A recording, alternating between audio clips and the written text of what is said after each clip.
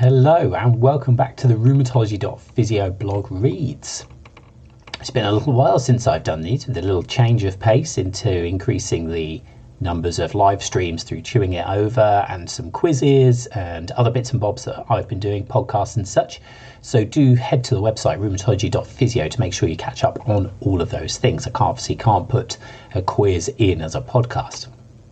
So a bit of a change of pace and recognition this month as we look at actually treating, managing and rehabbing rheumatoid arthritis. Exercise is a vital component of rheumatoid arthritis management, and unfortunately people with rheumatoid arthritis fear it and don't reach their targets for activity. The recurrent features are back with legend of the blog and music from Kasabian at the bottom of the podcast as well.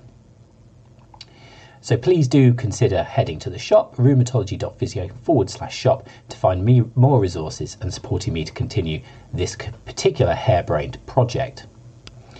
You can also listen to all of the blogs as podcasts, subscribe to your preferred channel. If you're listening on one of those channels, then do hit the subscribe button. And if you've got one that allows ratings, then please do knock a rating on there as well. That would be ideal. As usual, feedback is greatly appreciated, and any further reading for me, please do send it my way.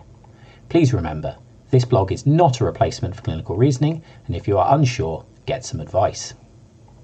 So this week's legend of the blog is Rob Tyre, who is an amazing sounding board for ideas, thinking challenger and friend. Do check out his Hip at a Glance booklet in the shop, and also follow him on Twitter. He is at Combat Sports Phys. So on to the blog. Introduction.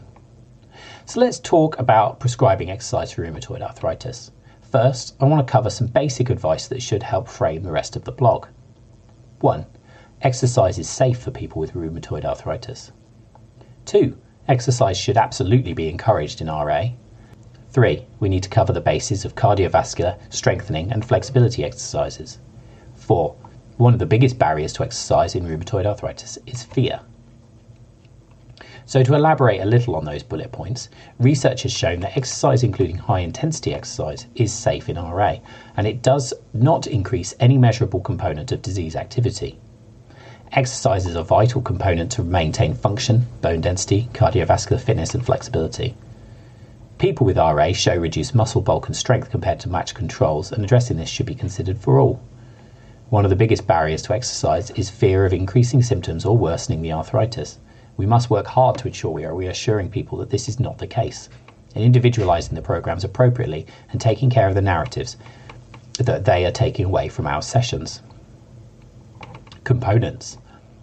All people with rheumatoid arthritis, and to a degree I would argue those suspected of having it as well, should be encouraged to undertake exercise programs that contain the following components: cardiovascular exercise, strengthening exercises, flexibility, and a hand exercise program. The amount of these components will vary per individual depending on their individual circumstances, functional limitations, personal preferences and access. As a starting point, ensuring people reach the minimum recommended activity levels will be a challenge for some. Intensity. There are no special rules regarding intensity in this cohort of people. Ensure you are considering the goals of the exercise program when setting this. I advocate for graded increases in the program as appropriate for the individual, just as you would with any exercise prescription. They need to overcome adaptation and retain a level of challenge to the program. Provide the individual with the skill set to adapt the intensity of the program themselves. When it starts to get too easy, they need to increase the parameters.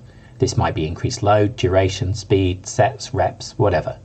For people with RA, it is also important to teach them how to decrease these components in a flare. Allow them to continue with a modified version of the program while their symptoms settle down. It's not that exercising through a flare is problematic per se, but it will feel pretty damn awful. Other options are, of course, to exercise around the flared joints. Variation. Similar to above, ensure the person has variation within their programs.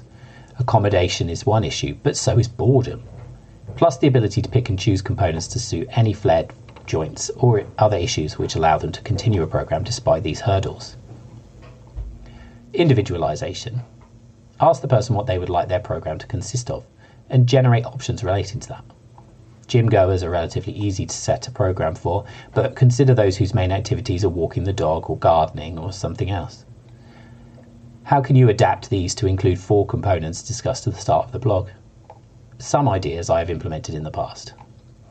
Adding a weighted backpack during activities, graded increases in duration or speed of dog walking, incorporating heavier jobs into gardening. All these components can, again, include graded increases to continue to challenge the individual. Function.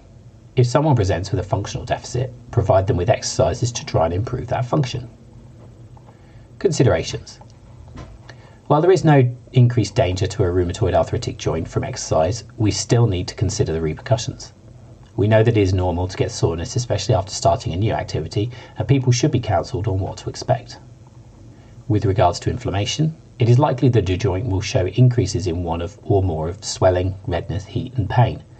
This needs to be an acceptable level of increase to the individual and should resolve, or return to pre-exercise state, by the following morning. This is more from a tolerance and comfort perspective for the person than it is for any other reason.